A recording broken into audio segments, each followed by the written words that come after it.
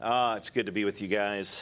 We have been, for a while now, focused on the fifth and final major theme in 1 Corinthians. We've been calling it carnal worship, where Paul exposes the Corinthians' carnal worship practices and exhorts them to engage in scriptural service, the scriptural deployment of their spiritual gifts in scriptural service. And we just wrapped up chapter 12, which has a high emphasis and focus on spiritual gifts, as well as Christian service, and a big focus on the body of Christ, and Paul sort of constructing scripturally what the body of Christ is and what it looks like, how it functions and operates. We learned that the Corinthians had developed a kind of morbid-like obsession with the spiritual gift of tongues, because for whatever reason they thought it was kind of the highest of all the spiritual gifts, and could have been because it's an openly displayed gift and would bring a lot of attention to those who possessed it and utilized it. And so I think that they were obsessed with it because it would bring you a lot of attention if you had it, and a lot of praise and a lot of accolades. And that's kind of what we've been looking at. They thought it was the most important spiritual gift of all. And so a lot of members in this church were chasing after it. And this led to all sorts of trouble. The diminishment of their regular God-given spiritual gifts, the degradation of those who didn't possess it. They really degraded those who didn't have this gift or who weren't as interested in it as others. And then it also deteriorated all of the peace and unity in the church. And this can happen anytime the people and members of a church kind of get focused on a tertiary, secondary issue, and that's their whole focus, and that's what they care about, and that's the emphasis, and then it causes them to cause trouble with those who are actually focused on the mission of the church. And so all of this was playing out in this church at Corinth. At the end of chapter 12, Paul does what he usually does best. He's probably the best at sarcasm in the Bible.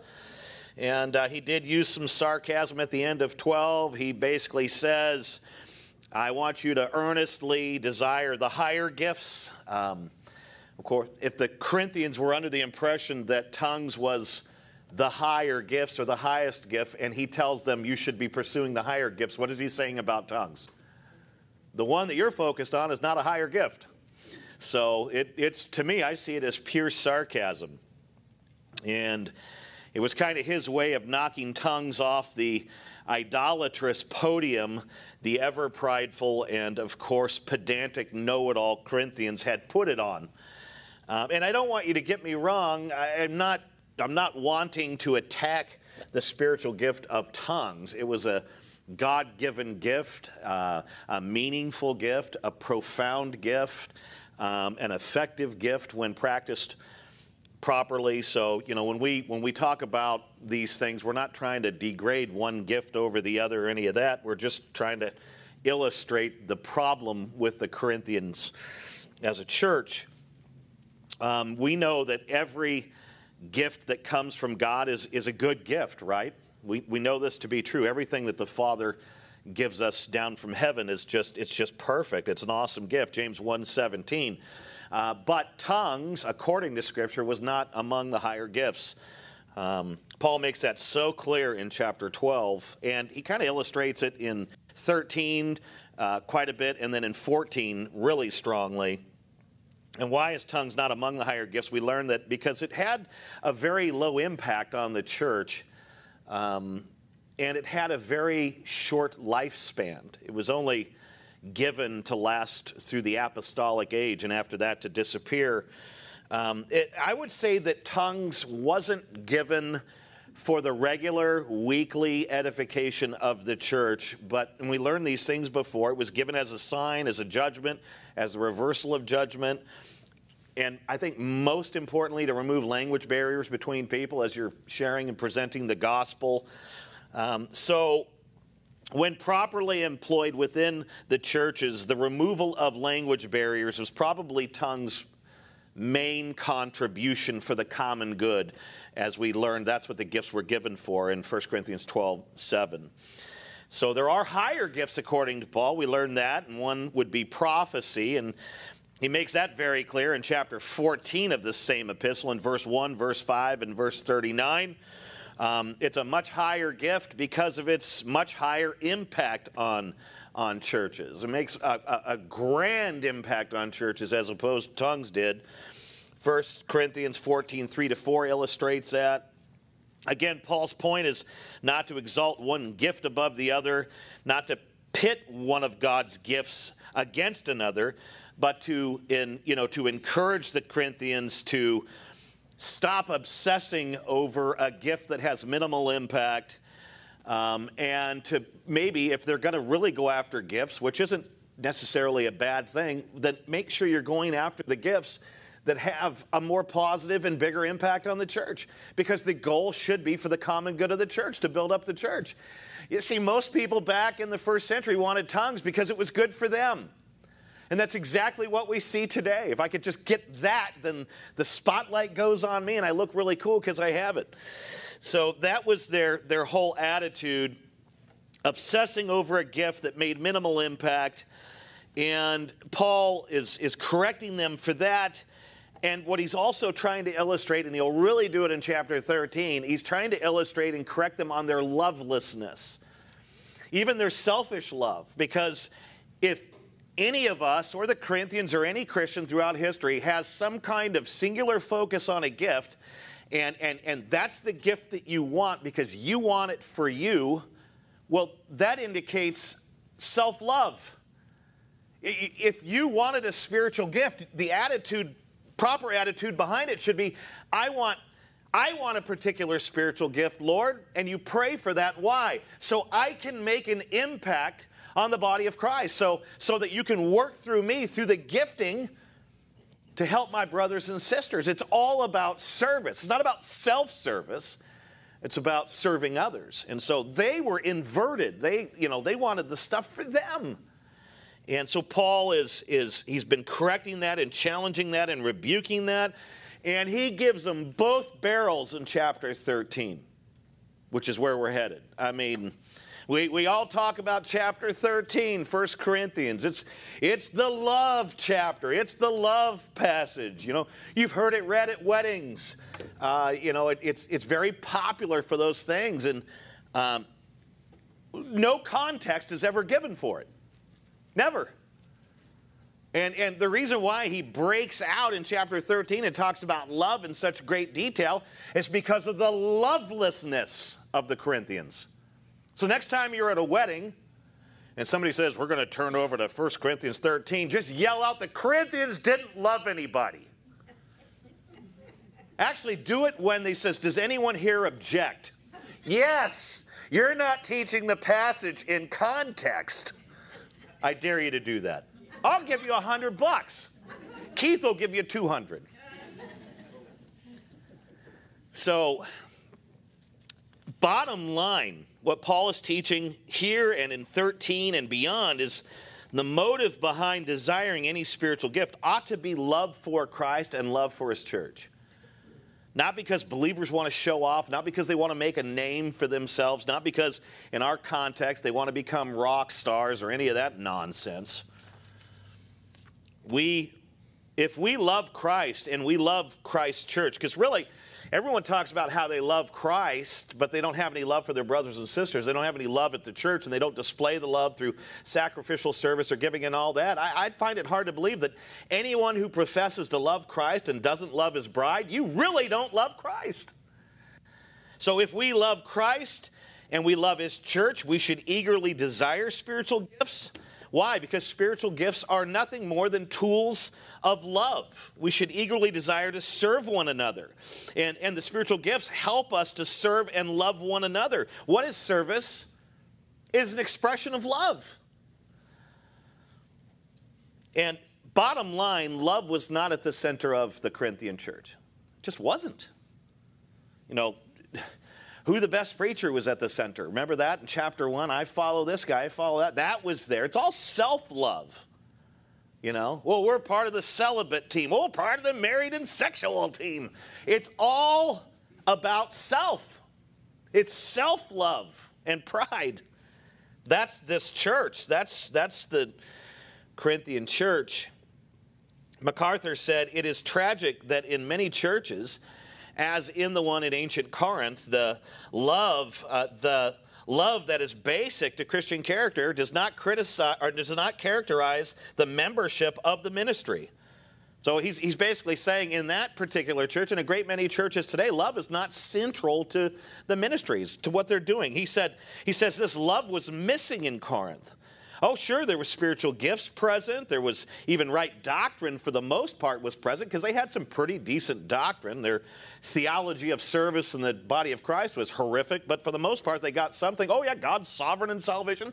They got some things right, MacArthur's saying, but he says at the end of the day, love was absent. What does he teach in chapter 13? What he teaches in chapter 13 in context, if love was absent there, in chapter 13, he's basically teaching, what do you have when you don't have love? Nothing. It's useless. It's worthless. Whatever you're doing is in vain. So mention that at your next wedding. Well, we're going to look at 1 Corinthians 13. They were loveless.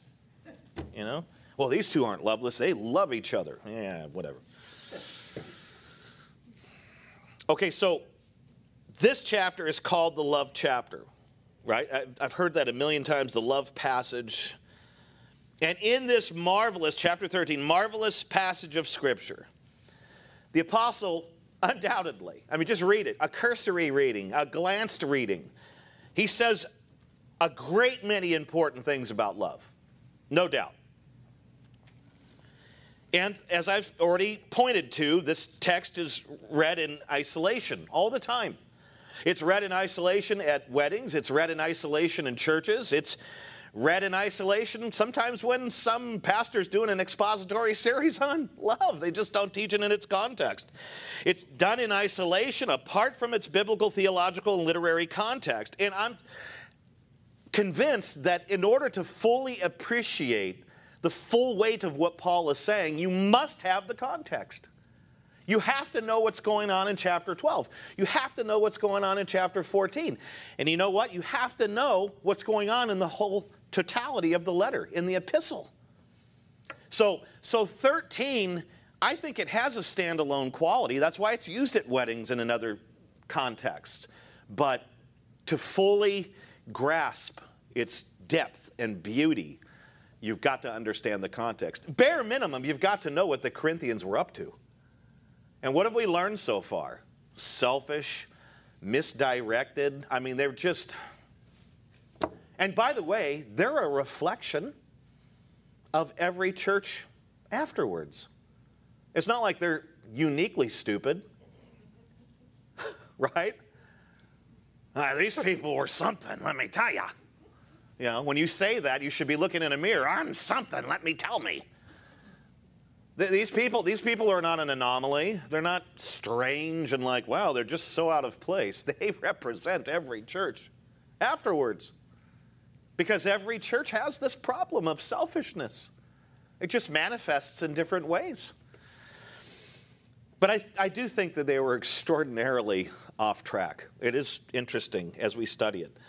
But this particular letter, you've got to know what's going on with these people. You've got to know what's going on in 12 and in 14, everything surrounding it. It's got to be read and studied in its immediate context. And in fact, one commentator totally agrees with me. Actually, I'm agreeing with him after reading his commentary.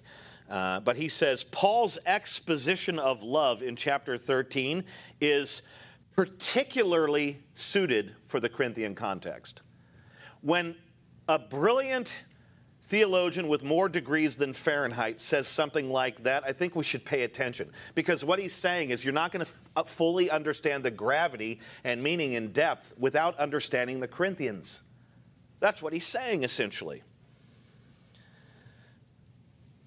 Everything, what I've determined after just, marinating and meditating on the whole chapter, because whenever you're going to teach through a chapter in the Bible, you really need to look. You can't just look at one section of it or one paragraph or one set of verses. You have to look at the whole thing. And as I was kind of taking a shotgun approach to the whole chapter, everything that I see written in chapter 13 really could be divided into 5 sections or 5 real main points.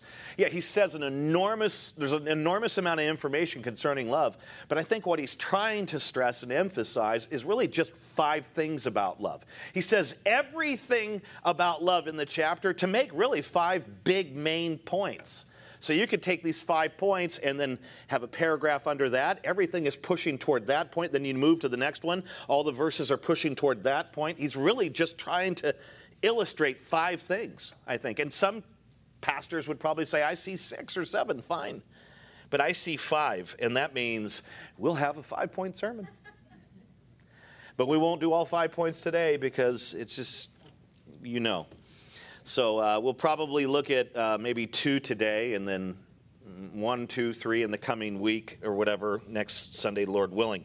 So turn to 1 Corinthians 13. We'll just camp out and park on verses 1 to 7 for today. And I think we should pray. I'm already getting all fired up here.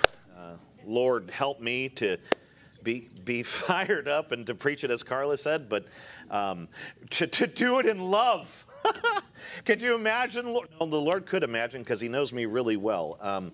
Yes, I could totally preach this text without 1 ounce of love in me.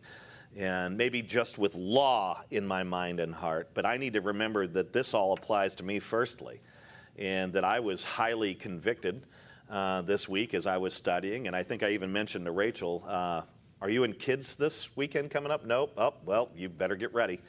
Because this is a challenging thing for us. And I know some have said, and I've seen this, Lord, I've seen it where they say, well, this is God's standard of love. And we can't meet his standard of love, therefore he doesn't really expect us to meet it, and so that's just why we need the gospel. And that's horseradish, Lord.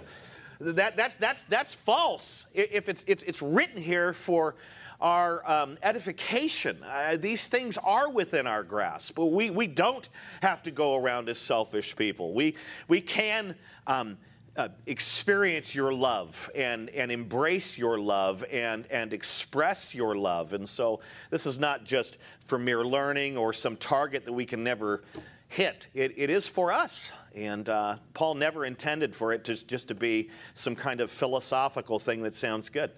So may we not come at it from that angle, even though some things here may seem impossible. But Lord, we know that through you all things are possible. And so help us to hear, to understand, to embrace, to repent, and to live it. And so we commit the time to you. Teach us about love. In Jesus' name, amen. First main point, we're picking up where we left off, and I'm just going to read the entire verses and then go back through it. The first main point, these are all S's because you know how I roll. The first thing that Paul teaches in the first portion here is the significance of love. The significance of love. Love is significant for several reasons. And we see this in verses 1 to 3. And this is how he begins it. And by the way, you will notice very quickly that as he works through this section, as he teaches them on love, he is mentioning all the spiritual gifts at the same time that he's already identified in the previous chapter. So how specified is this teaching? Oh, you want tongues and you're going to use it. Let me tell you how you have to apply love to that. This is exactly what he's doing, and this is why you have to have the context. And he begins in verse 1 with what they perceive as the highest of all the gifts, the one that they're obsessed with, carnal crazy over. Look at what he says. I'll just read right through verse 3. If I speak in the tongues of men and of angels, but have not love, I am a noisy gong or clanging cymbal. Okay, I imagine, I don't know, one of those little monkey things banging the cymbals, right, with the little red hat. Just bad noise.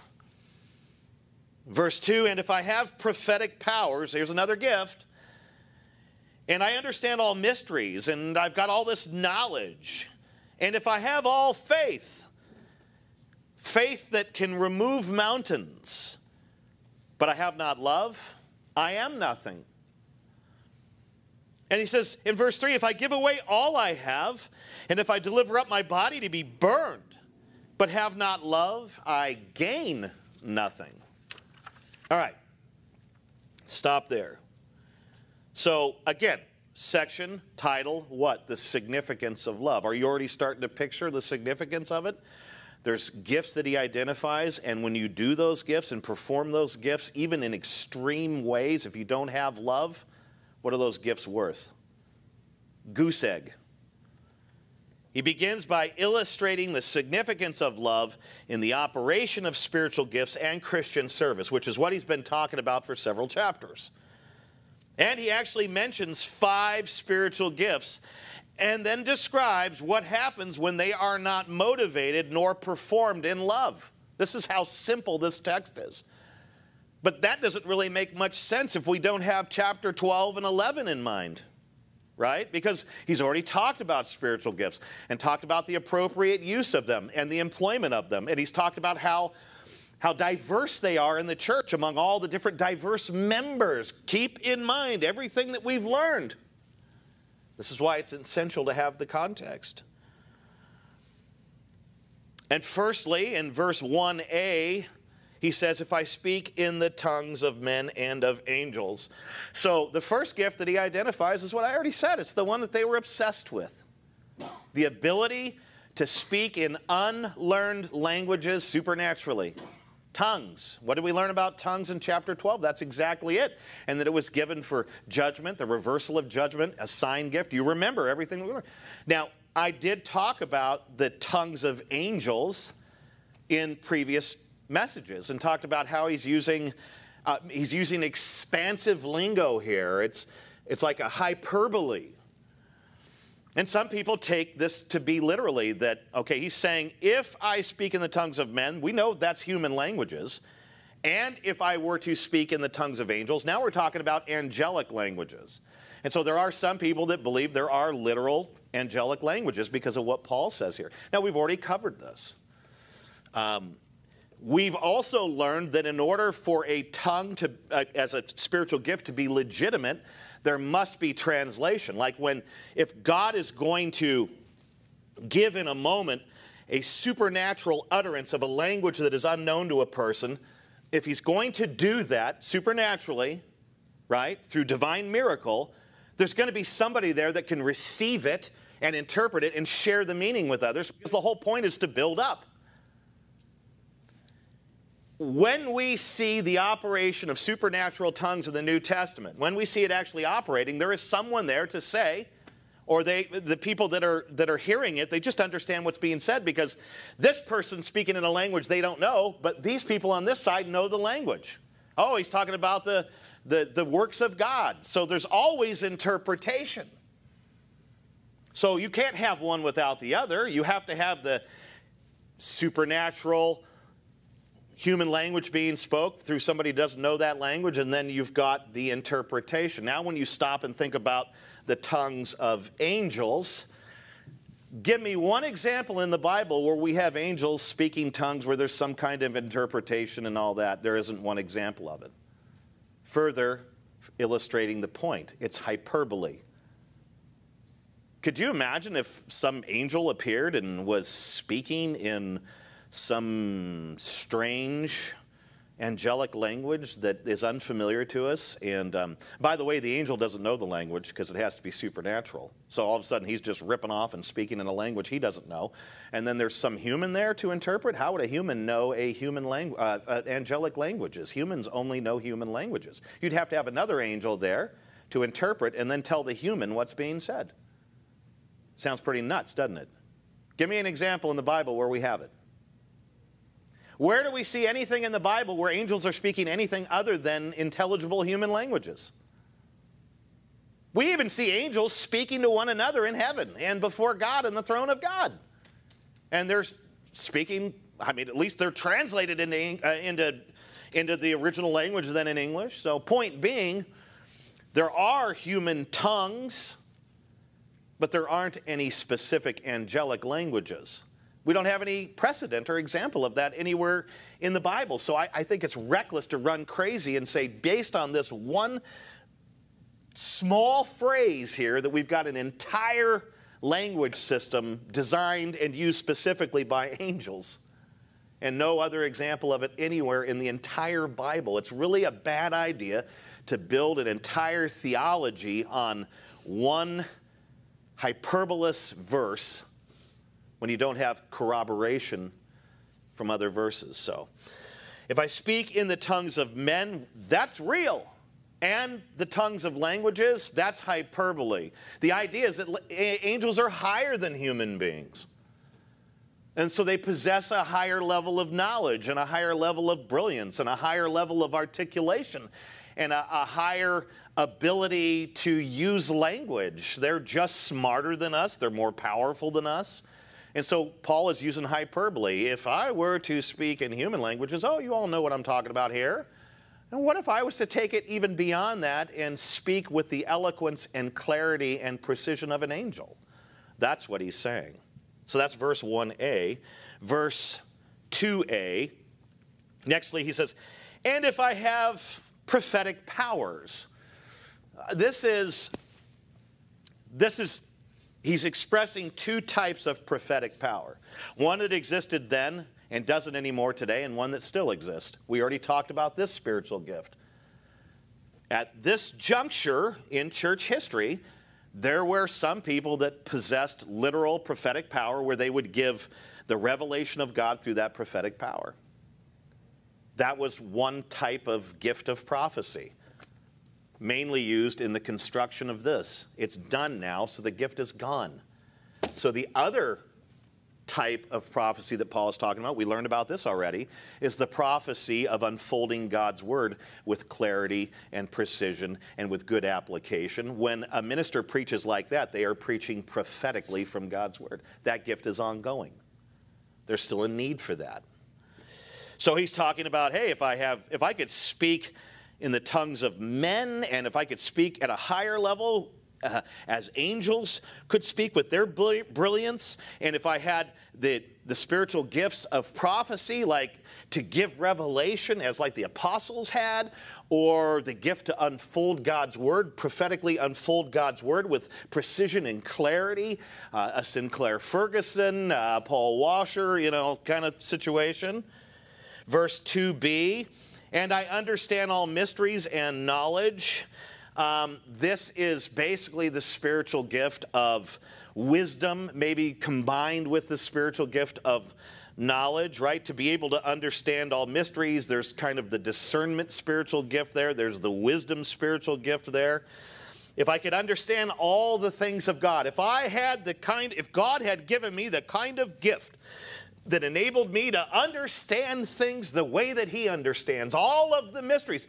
Nothing is mysterious to me any longer because of the way I've been gifted. If I had that kind of gift, that's what Paul's saying. If I understood the doctrine of election perfectly and exactly how predestination works and how the mercy of God works and how the grace of God works and how God is loving and just, and if I had the most thorough knowledge of all the mysteries, if I understood all the truths of God perfectly, that's what he's saying. Now that would be a serious gift. And that's not something we will ever truly possess, but he's imagining here and using it in a hyperbolous way. And then he also adds to the mysteries, because that mysteries is understanding all the things of God. And then he says, and all knowledge, that's understanding all the things of the world. Understanding every process for insects and for plants, and just having all of this vast knowledge of how everything in nature and everything in the world works. That'd be some serious spiritual giftedness to have that kind of borderline godlike understanding of all things. That's what he's saying here. And God does grant the spiritual gift of wisdom and the spiritual gift of knowledge, but it doesn't go as far as Paul is saying. But Paul is using hyperbole, like if I just knew everything like God does. That's what he's saying. Verse 2c, and if I have all faith, that's the spiritual gift of faith. And here, he's using hyperbole again. It's the kind of giftedness of faith that I could literally think to have Mount Diablo move 6 feet and it would do it. Like I moved Mount Everest with my faith out of Nepal or wherever it is, right to the middle of France. You had that kind of faith where you could literally move a mountain, that you could move heaven and earth, the most profound, most potent kind of faith ever known. You know, like the faith of Christ. In his humanity, he was a believer. In his divinity, he was essentially believing in himself because he's God. I don't know, that's weird. It exceeds my pay grade. But just imagine if you had the gift of faith at this kind of level where not philosophically or theoretically that things could be moved through your thoughts through faith, but not thinking they could, but could be. Could be. That level. That's what he's saying. And then verse 3a, again, these are all spiritual gifts, but it's the most extreme versions of them.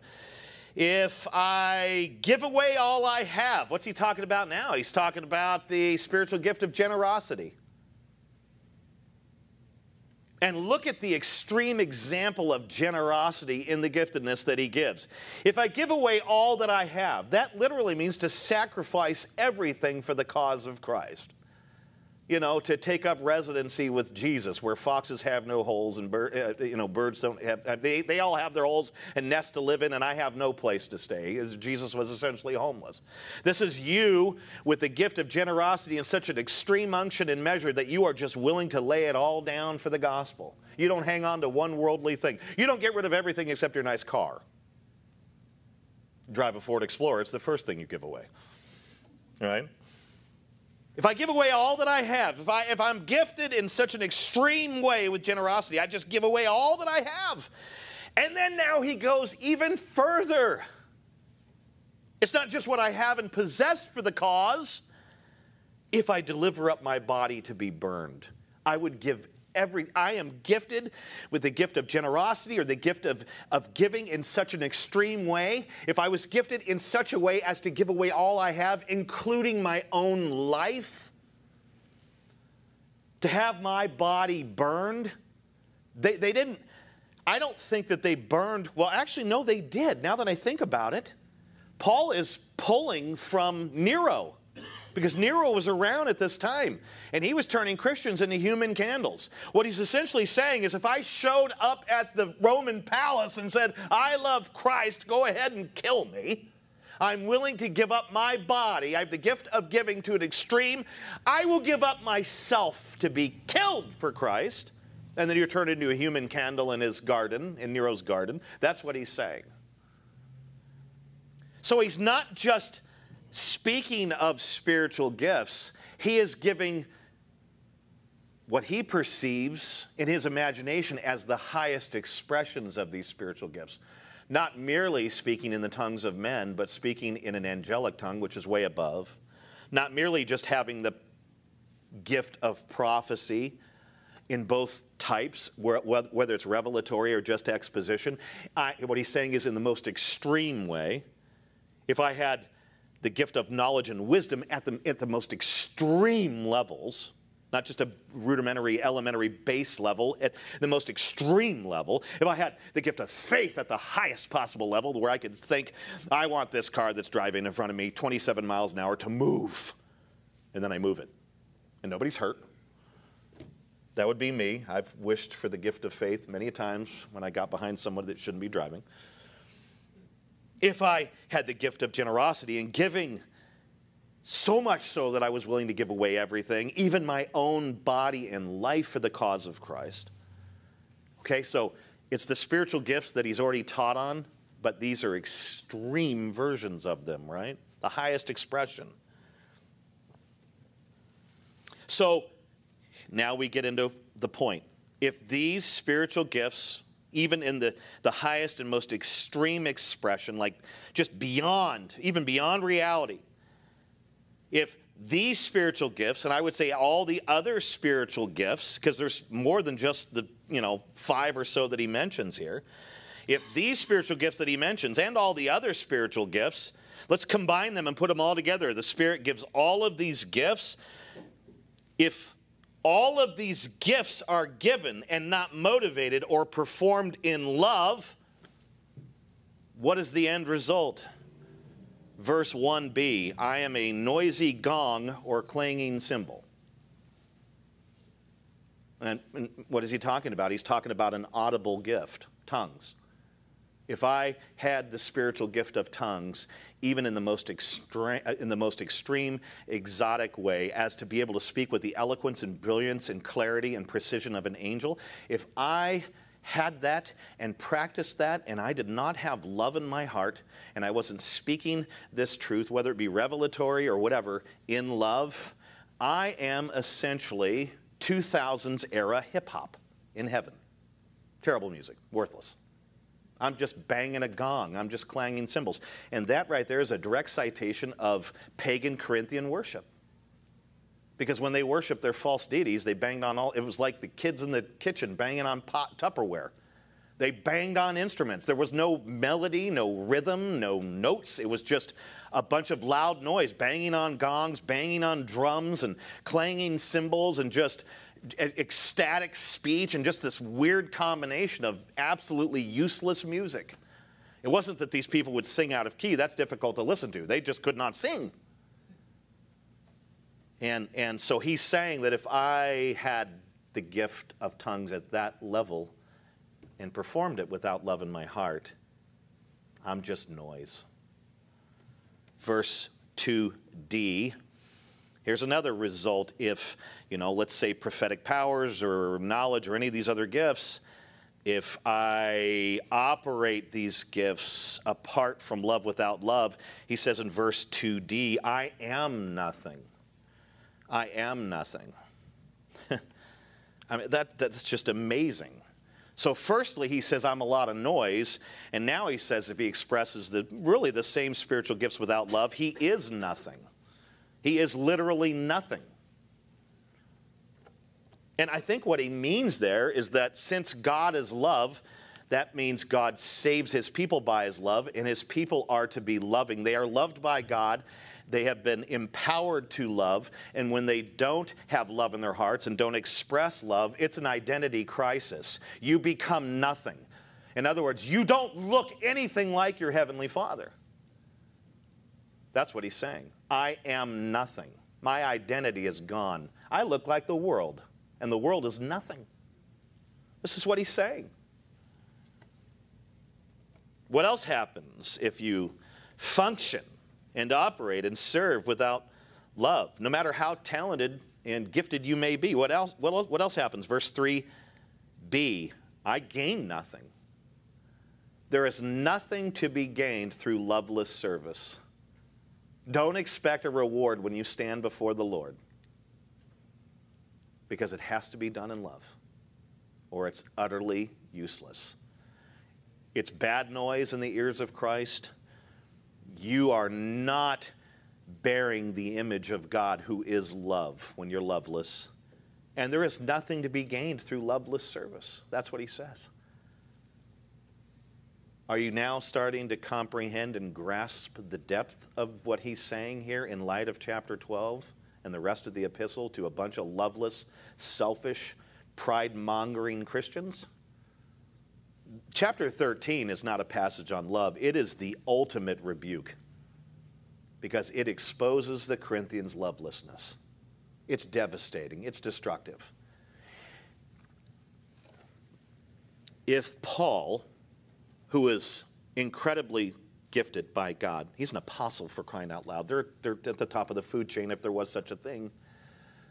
If he were to watch, and you don't even know this, by the way, okay, you don't have any idea that he's been following you, and not in a weird stalker way. That's kind of a bad illustration for today, because we have all that. But let's just say that somehow Paul is totally in tune with your life, knows who you are, sees what you're doing, follows you around without you knowing, and watches you for a whole year. You as a brother or sister Christian, how you live your life, what you do, the motions you go through, how you love your spouse if you're married, if not, how you love your friends, how you love your other churchmen and women, how, whatever. He watches your life. And after 1 year of observing you, he sends you chapter 13. what would you do? I would probably finally move out of state and find a place to hide. It's the love passage, but think about the context. A love passage written to loveless people who name Christ, who belong to the God of love. Love is significant because without it, spiritual gifts and Christian service create nothing but noise in the ears of Christ and nothing but trouble in his body in the church. We see this in the Corinthian church. Loveless service, in that we become nothing, which has to do with making our identity as God's children unrecognizable, since God is love. 1 John 4:16. When we do not have love in us, when we do not have love flowing through us, we are not like our Heavenly Father. 1 John 4:8 literally says that. If you do not love, you're nothing like the one who saved you by his love and who loves you now with an immense, intense, eternal love. You're not like him. Jesus said all people, anyone you come in contact with, whether it be while you're on vacation, whether it be at your workplace, whether it be in your neighborhood, wherever it is, all people who are exposed to you, what will they do? They will know that you are or are not my disciples by how you love one another.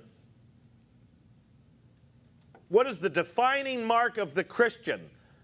Vast Reformed theology, understanding some of these mysterious doctrines, being a 10-point Calvinist because 5 wasn't good enough, being a great preacher, being a great musician, being a delightful singer, being the best tech you can be in the back, hitting the buttons with such precision. Watch this. Being the best hospitality person, the best in the children's ministry, the best in the nursery, changing diapers with the Holy Spirit. Boom, look at this. That was a holy diaper change. Actually, I think parents are supposed to change them, so maybe the parents are anointed with that gift. What is the defining mark of the Christian? None of that. It's love. That's how you know. They will know if you have love for one another. John 13:35. And of course he says we gain nothing, which means we receive no heavenly rewards for our service. 1 Corinthians 3:12-15. If we do what we do without love, nothing is gained. Remember this: lovelessness brings losses. But if the believer is motivated by love and they serve in love, their service will be delightful, highly enjoyable music in the ears of Christ. And they will bear his beautiful, loving image in a dark world. And their heavenly rewards shall be great. See, the opposite is true. It's a disaster without love, but it's glorious with love. There's the difference. So what is the significance of love? Everything hangs on it. Love makes everything beautiful and wonderful and approved and effective. And it brings the blessing of God and the rewards of heaven. Don't we want to make beautiful music in our Lord's ears through our loving service? Or do we just want to keep sending up E40? Crap. So the significance of love, I would just say, let's boil it down to it's everything. It is significant because without it, it doesn't matter what we do or who we are. It just makes no difference. Secondly, number 2, the spirit of love. The spirit of love, verses 4-7. When I say spirit of love, I'm saying the disposition. I'm saying the attitude. I'm saying the behavior. I'm not talking about the Holy Spirit. I'm talking about the spirit of it. When you talk about the spirit of a person, you're talking about how they are and how they operate and how they function and the joy or whatever it is that's about them. And now we're talking about the characteristics in a sense of love or the attitude of love. 4-7, love is patient and kind. Love does not envy or boast. It is not arrogant or rude. It does not insist on its own way. Oh my goodness. It is not irritable or resentful. It does not rejoice at wrongdoing, but rejoices with the truth. Verse 7, love bears all things, believes all things, hopes all things, endures all things. Some people put a C there and call this the character of love, but to me, it's the spirit and the attitude, the behavior of love. The spirit of love refers to the disposition and attitude of love. In these 4 verses, Paul describes how love behaves and doesn't behave. Right? Love has a way about it, and there's other ways about it that claim to be love that aren't love. So this is how love behaves and does not behave. Think of it like that. That's the spirit of love. Firstly, verse 4a, love is patient and kind. Some of you right now are thinking, I am the most impatient person in the world, right? I don't have anyone in particular in mind. You're probably thinking, oh, he's thinking about me. No, I'm not. It's the word that's probing you, not me. You know what impatience is? Lovelessness. Love is patient and kind. That's the attitude of love. That's the behavior of love. Love's patience is the ability to be and keep in mind there's specific application here. Okay, it's not totally universal. It's given to the Corinthians who had the characteristics that weren't loving. And so when he says love is patient and kind, since they're unloving, they weren't patient or kind. So love's patience is the ability to be inconvenienced or taken advantage of by a person over and over again, and yet not be upset or angry. That's love's patience. It enables the person to take it on the chin and keep dealing with difficult people and difficult scenarios and insults and everything else. When Paul is saying this through obviously the Greek language, and this is what he means, and this is how the Corinthians would have taken it, he's essentially saying that's not the kind of love that you exemplify or show. You don't show patience. As soon as somebody doesn't follow through with their end of the deal, you take them to court and sue them. Because we already learned that's what they do, right? They don't bear up anything. It is this, love has this ability, unique quality about it that enables it to just go ahead and be inconvenienced with really no limit to that. I'll just keep taking it. It's not that love is a doormat that gets stomped all over. It's just that love is just going to be patient as people act stupid, for lack of better words. Chrysostom wrote, "It is a word which is used of the man who is wronged and who has it easily in his power to avenge himself, but just will never do it." That's the meaning. The believer who has love in their heart will patiently endure persecution, patiently endure suffering, and they will put those matters in the hands of the Lord, who is the avenger, who is the just one. See, the person who has love, and usually the people who are most loving are the most mistreated because people see them as weak and want to take advantage of them. And they're fine with that. Go ahead. Heap on the abuse. Whatever. I know God is just. I know He'll take care of me. I know what His view of me is. I know how He values me. You don't, and that's okay. He does. And this is the attitude of the Christian who has love in their heart. They won't avenge themselves. They won't retaliate. I mean, who embodied this better than anyone else? Christ. Completely innocent, never sinned, never did a thing wrong, and has all these false charges thrown at Him. And yet it says in the Scripture that He remained silent as a lamb led to the slaughter. He could have called down legions and I don't know, 100,000 angels, could have wiped out everyone in the garden, but He didn't. He said He could, but He didn't. That's how the Christian with love is. They know there's things they could do and they just choose not to do them because they want to remain loving. Because you start to leave love when you aim to retaliate and do things. Now you're acting like the world, which does not know love at all. Love's kindness means to be useful and serving and to be gracious. It is active goodwill.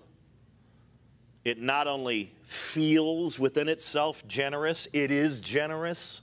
That's love's kindness. It not only desires others' welfare, but it works toward that.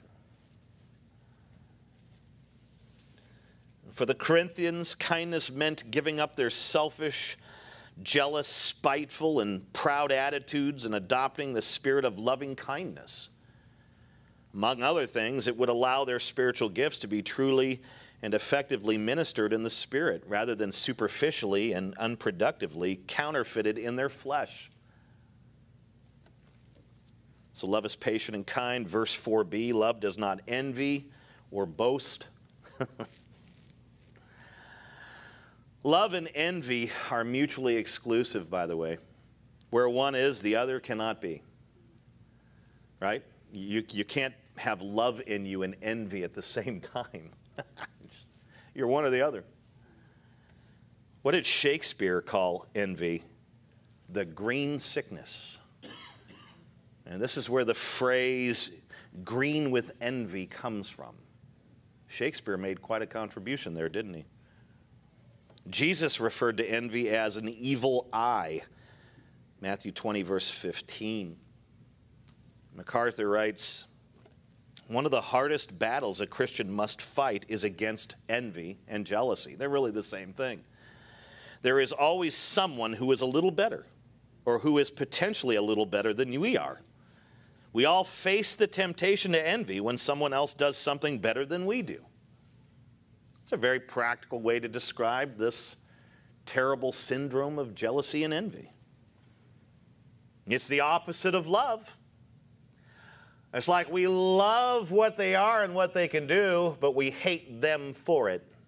And we wish we could do and had what they have. Green with envy. The believer who has love in their heart will not envy who others are, what they have, or what they do. They will be happy and content with God's provision and calling on their life. And they will rejoice when their brothers and sisters excel. Paul talked about that in the previous chapter.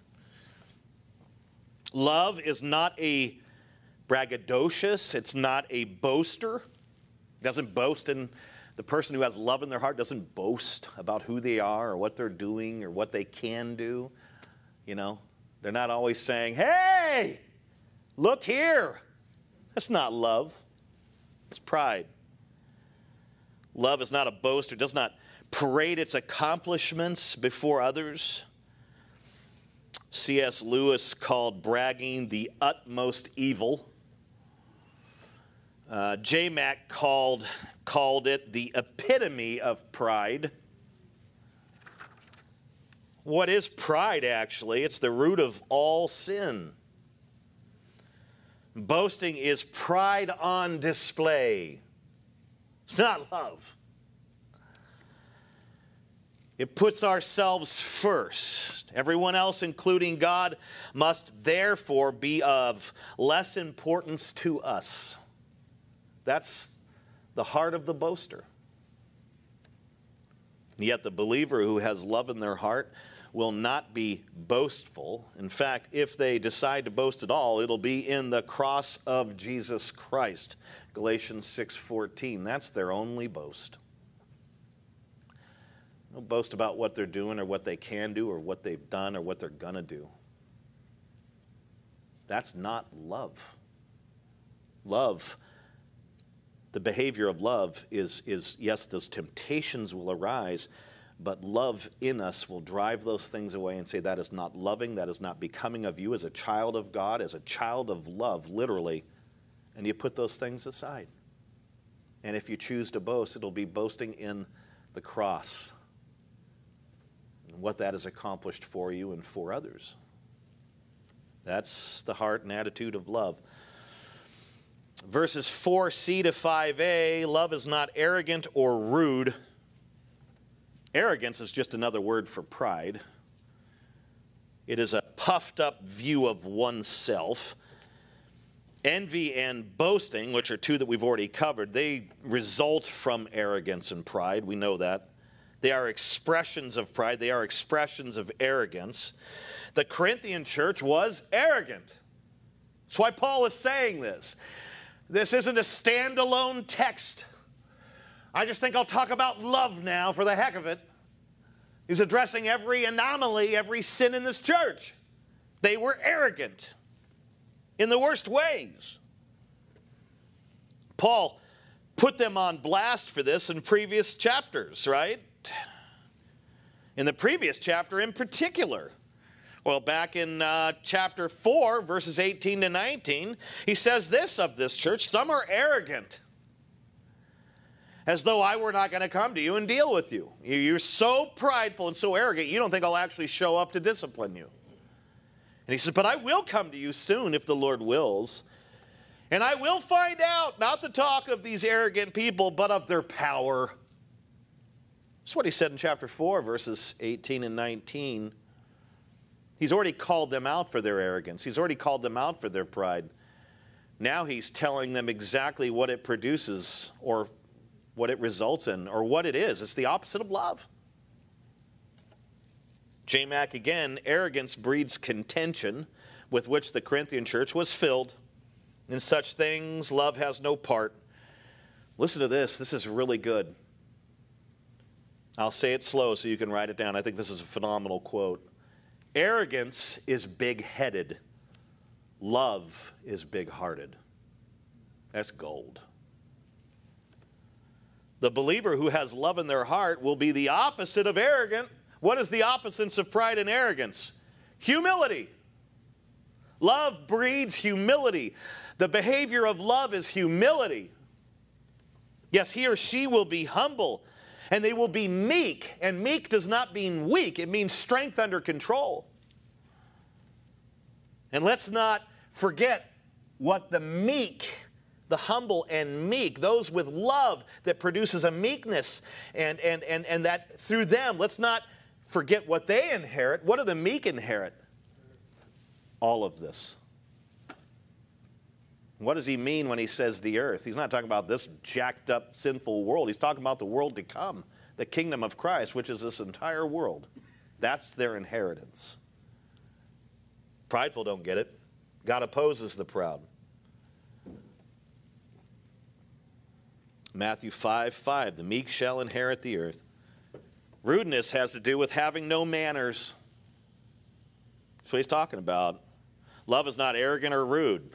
Love is not arrogant. It's not prideful and puffed up. It's the opposite of that. Love is not rude. Love has manners. Boy, do we not see that today. I myself am guilty of this at times. I remember many, many years ago when I first became a Christian, and whether I'd be at work or somewhere else doing something, and if you let people know, they would try to have a little bit of manners around you and watch their tongue, and oh, there's a Christian here. I mean, even when I became a pastor later, that was kind of early on in my pastorate. That's kind of how it was around common, normal people. But today, they don't care at all. They find out you're a Christian, they cuss more. They find out you're a pastor, they tell you all kinds of dumb things, locker room jokes, and you're like, just told you I'm a pastor. They don't care. They're rude. People today are disgustingly rude. What is rudeness? Lovelessness. Love is not rude. Love cares about what others think and about how others feel. Rudeness does not. Rudeness has to do with having no manners, not caring about what others think or feel. Acting unbecomingly or impolitely, that's the opposite of love. A rude person cares nothing for the feelings and sensitivities of others. They are careless, they are overbearing, they are often crude. The Corinthians were models of rude behavior. During communion, what did they do? They gorged themselves and got drunk in front of their destitute brothers and sisters. 1 Corinthians 11:21, as Lily would say, rude. It's her favorite word for me because I always make fun of things, and her music, I call it banana music, and she's like, rude. But that's the Corinthians during communion. You gobble up all the stuff and drink all the wine and nobody else. That's rude. That's not love. Love says, you go first. If there's anything left for me, I'm down. But if not, you're covered. That's love. Love just, come on, love is Pac-Man. Bop, bop, bop, bop, bop, eating it all up. 1 Corinthians 11:21 is where they did that. But the believer who has love in their heart will be thoughtful, not rude. He or she will try to avoid being offensive and stay away from causing stumbling blocks, especially to weaker brothers and sisters, which the Corinthians were masters of. I mean, they threw out so many speed bumps in front of the newer Christians. Here, by the way, step over this freaking chair. I mean, they were a disaster. They were horrible. They weren't loving, they were rude, and they did not prevent stumbling blocks. They created them, and then when called out on it, they said, so be it. It's my liberty. That's not love. This chair's going, you're not very loving.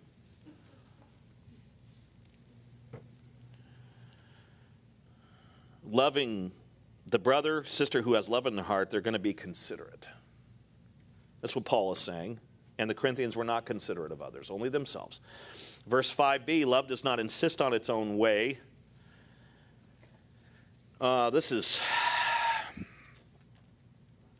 It's just selfishness is what this is. That's what he's saying. Insisting on your own way is selfishness.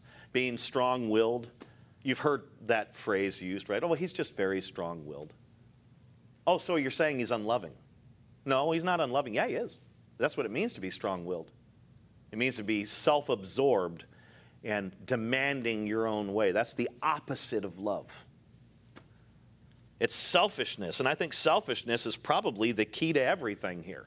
Selfish pride, selfishness driven by pride is the main issue here in this church, in the church at Corinth. They're just a bunch of selfish people. The root evil of fallen humanity or fallen human nature is in wanting to have its own way. Wouldn't you agree? Isn't that what people want today? That's just the root. It's pride and everyone wants their own way. You even see it with Adam and Eve. Robert Lenski was a Lutheran theologian during the mid-18th and early 19th centuries. That's when he was about, and he wasn't a huge fan of reformers or reformed theology, and I tend to align with those guys because I think what they're saying matches better up with the Bible. But he did have some cool things to say, and one thing that he said was, if you were to cure selfishness, you've basically just replanted the Garden of Eden. It's the root, selfishness. It's the root of everything. It's at least the root of all the evils in the Corinthian church. The Corinthians were models of selfishness. Like they were like, okay, all right, Fred, what's the goal? Selfishness. All right, write it on the board.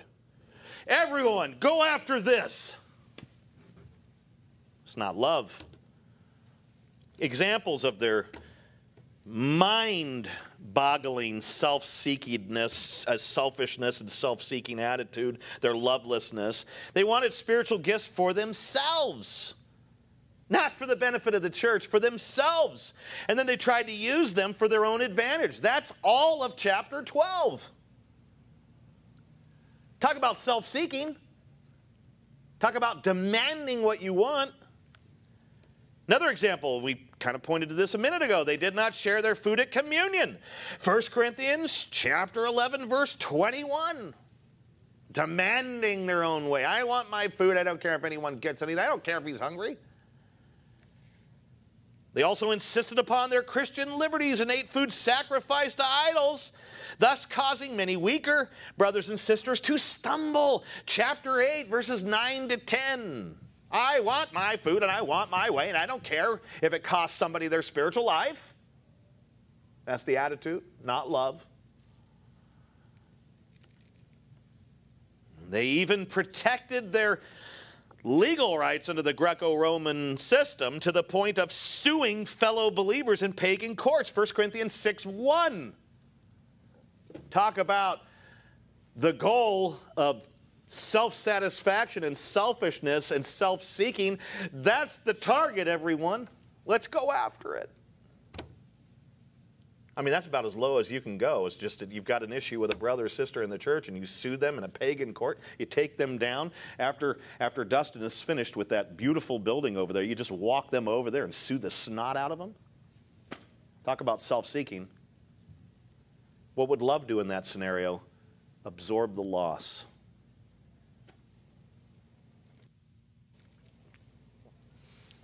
The believer who has love in their heart will not be selfish nor insist upon his or her own way, especially when their own way is actually wrong. Because that happens. You can sit there and give them counsel and give them the scripture and say, you're wrong. No, I'm not. And I'm just like, oh yeah, I got to be loving. Okay. You're not going to insist upon your own way, especially when it's wrong. The sister or brother who has love in their heart, they're not going to, they actually, what they will do is they will step aside when others just strong-willed people, Christians like that, just they're the controlling types that just demand to lead. They just want to take charge. I remember one time I could have went to war with a brother and sister over the types of sandwiches we would bring to an event. I chose love. Go ahead, and I made a suggestion. This is a great place. It's reasonable. The food's delicious. You know, it's great. Let's do that. You know, and I know you got to go over here. And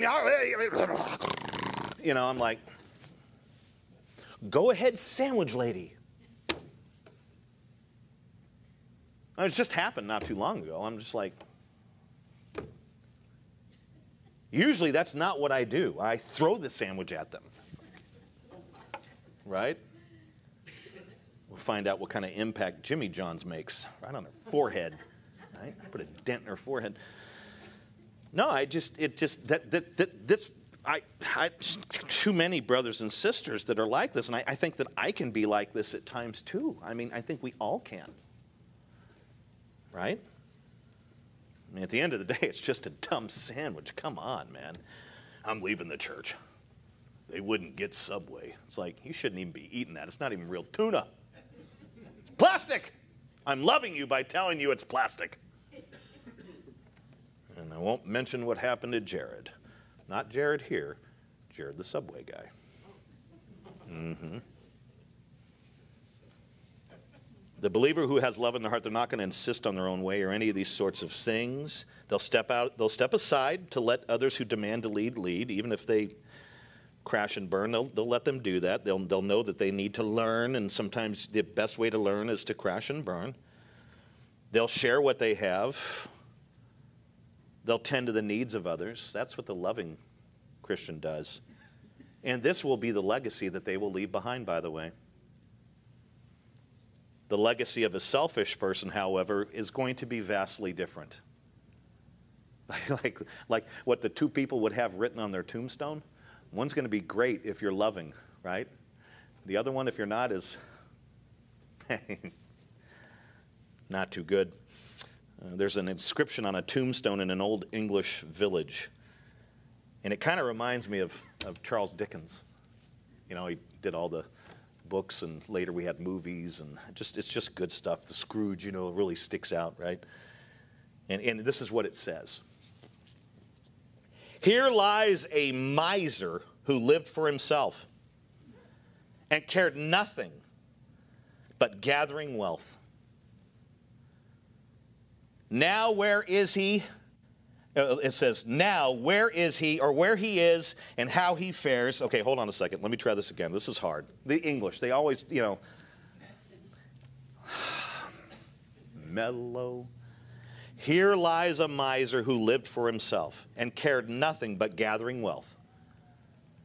Now where he is or how he fares, nobody knows and nobody cares. I don't think that he paid to have that put on his tombstone. It's probably his wife. See ya! Time to move on. Jethro's gone. Jethro Tull. But the person who has love is going to leave a vastly different impact on people and legacy. The one who is a miser and selfish and like these Corinthians were before this correction, it's a disaster. Verse 5c, love is not irritable or resentful. Man, when I read that, I was like, how many times I get irritated over the dumbest things, and God's like, you're not loving. I'm like, yeah, I am. Somehow, no, you're not. Yeah, no, I'm not. Love is not irritable or resentful. Resentful. Goodness. This line is connected to the previous line, obviously. The Greek word for irritable is parozouno, which is sometimes translated provoked to anger. So that's what irritable means in the Greek, to be provoked to anger. The Greek word for resentful is logizomai, which is sometimes translated to count against. Here is the connection with the previous line. What happens when a selfish, unloving person, self-seeking person does not get his or her own way? What happens? What happens? How many parents do we have in here who had to take their kid out of Target and give them a whooping at the car because you wouldn't give them the Barbie because of the new movie? I don't know. Just coming up with stuff here. What happens when this selfish, self-saturated, unloving person, because you can't have love and selfishness in the same body, what happens when this person doesn't give their way? They become irritable, provoked to anger. And they can become, and often do become, resentful, holding a grudge. Let's see. Tuesday, September 6th, he did this. This is what wives like to do. I'll make sure I use this later when he wants something. Remember on September 6th, 1974? Hold on a second. Let me get out the scroll. You did this. Right? We used to have that problem.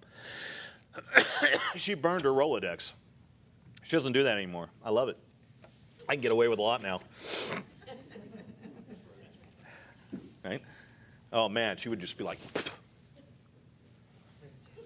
like I could see her mentally recording when I did something stupid, which was like every 16 minutes.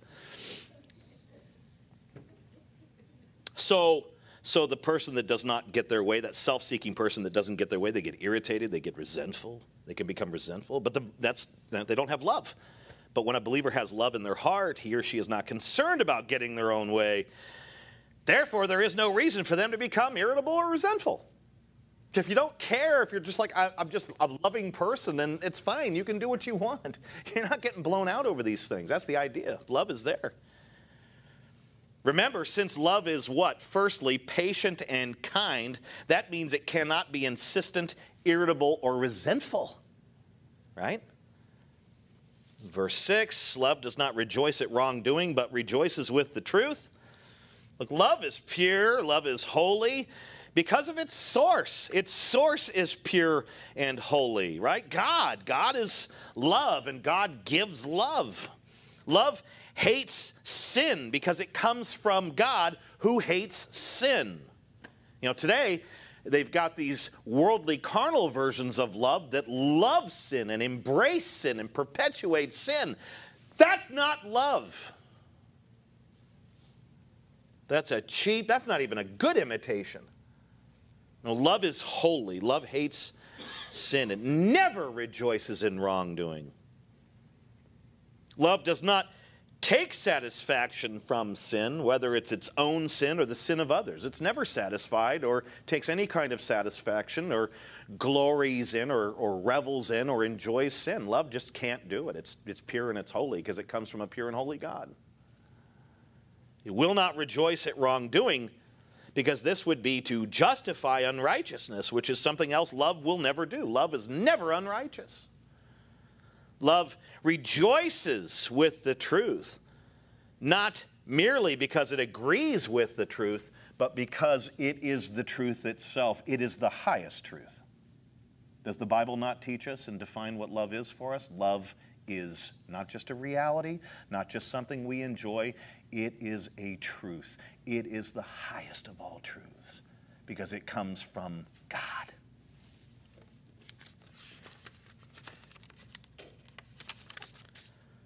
The Bible describes and defines what love is. Therefore, it is truth, just as the doctrine of election is truth, or the gospel is truth, or whatever truths we see in Scripture. Love is an attribute of God. Really, it's the essence of who he is, but it is an attribute in a sense, and it is a communicable attribute, which means God communicates or gives it to his people.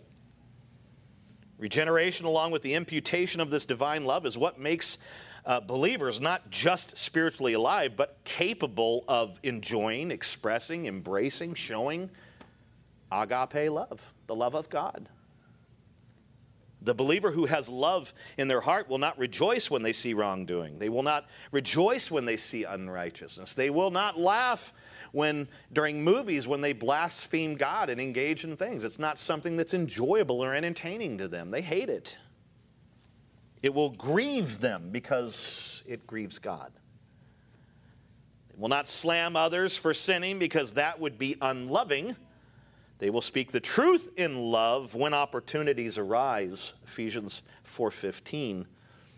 They rejoice with the truth because they love the truth, especially the cardinal and highest truth, which is love itself. And they will rejoice with their brothers and sisters because they love their brothers and sisters.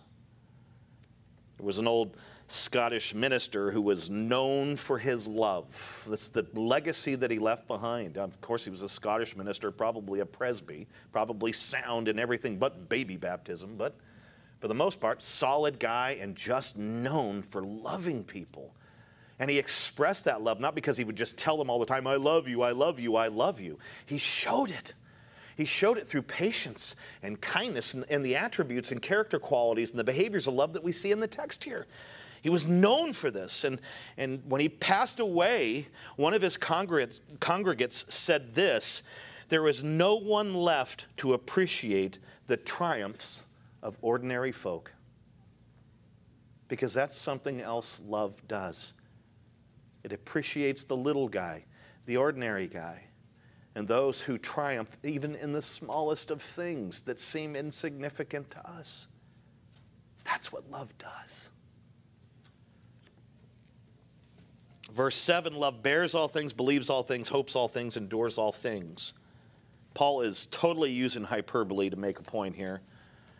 He has already stated that love rejects envy, boasting, arrogance, rudeness, selfishness, irritation, resentfulness, wrongdoing, all these things. So he could not have meant that love, in a literal sense, bears all things. He's using hyperbole. He already used it earlier when he talked about the highest potential or imaginary expressions of some of these gifts.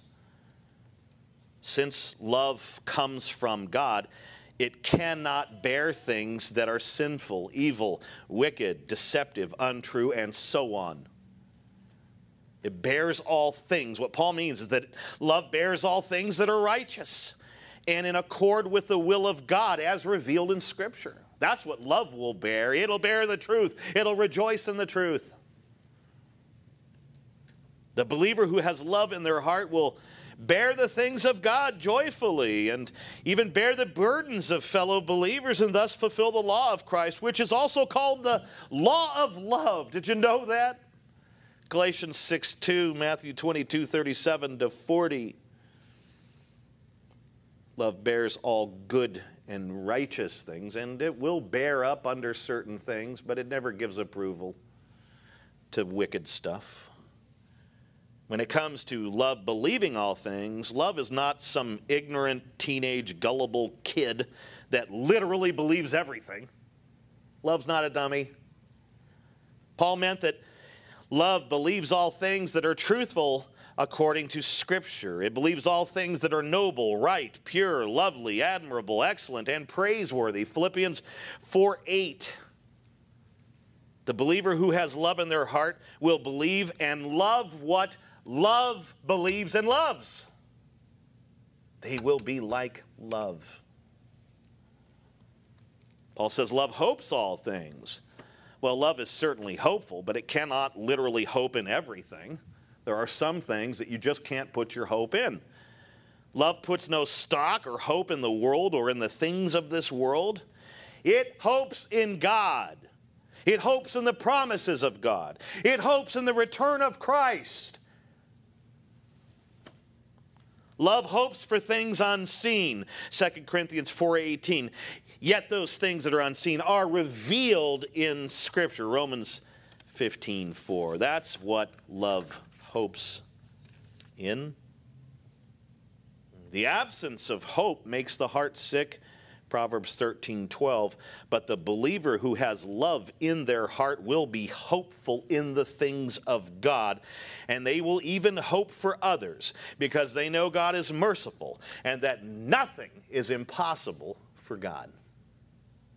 Exodus 33:19, Romans 9:15, Matthew 19:26, and of course Luke 1:37. Lastly, Paul says love endures all things. This is the only behavioral trait or quality or characteristic listed in verse 7 that is not hyperbolous and is entirely true. The other ones are hyperbolous. They're expansions. Because we know that love will not bear evil and all these other things. This is the one, only one of the four here that is absolutely 100% true at all times. You must understand that love is eternal. 1 Corinthians 13:8, in the very next verse, it gets its eternality from its source, God. What is God? Eternal. Since nothing can destroy the eternal, all-powerful, omnipotent, all-knowing, all-present, everything that you want to attribute to God that is beautiful and glorious according to Scripture, since nothing can destroy this powerful, all-powerful, awesome, holy, pure, loving God, since love comes from Him and nothing can destroy Him, nothing can destroy love. Nothing. For something to be eternal, it must be infinitely strong, literally built to last forever and ever. Since love is eternal, it can literally endure all things, just as Paul said. Nothing can destroy it. Nothing can separate the believer from love which comes from God in Christ Jesus our Lord. Romans 8:38-39. Love will endure the devil. It will endure the demons. It will endure wickedness, evil, persecution, pain, insults, suffering, illness, loss, stumbling, betrayal, the flesh, the world, even physical death. Love will endure that. Because to be absent from the body is to be where? In the loving presence of Christ. 2 Corinthians 5:8. Guess what death is? Death is a chauffeur for love. It takes us right to the one who loves us. Death serves the cause of love. Love can never be destroyed, not even by death. And I would say that is for believers. If the entire universe was hurled at light speed at love, upon impact it would crumble and fall at love's feet. Love is by far the greatest of all, which is exactly what Paul says at the end of this chapter. Faith remains, hope remains, good things, but love is the greatest. The believer who has love in their heart can endure all things. When slapped, love is not defeated, turns the other cheek. Matthew 5:39. When reviled, love is not destroyed, it blesses. 1 Corinthians 4:12b. When injured, love is not diminished, it is patient. 1 Corinthians 4:12c in the Living Bible. When slandered, love is not debilitated, it entreats. 1 Corinthians 4:13a. Point being, love endures all things, even the most difficult people. If we have love in our hearts, we will not only endure all things, but we will be ready, willing, and able to endure all things, all the things that happen in our families, all the things that happen in our friendships, all the things that happen in our church fellowship, the good, the bad, and especially the ugly. Love, another way to put it, as love endures, love stays put, and it will bear what is otherwise unbearable. In other words, love never stops loving. Never. And this, my friends, this, my family, this is how God loves us in Christ. What you are seeing in Paul's exposition of love and all the good qualities of love and all the beauty of love, it is the love of God that he is putting on display that should be in our hearts. This is the love that God has for us in Christ, an enduring, never-ending love. Jeremiah 31:3, it calls the love of God everlasting, never-ending. John 3:16, for God so loved the world. This is not only the love that God has saved us by and has for us in Christ, it is the love God has poured into us through the Holy Spirit, Romans 5:5. And it is, of course, the same love God commands us to show to others, especially to the household of faith. Mark 12:31, Galatians 6:10. I think this is a good place for us to stop.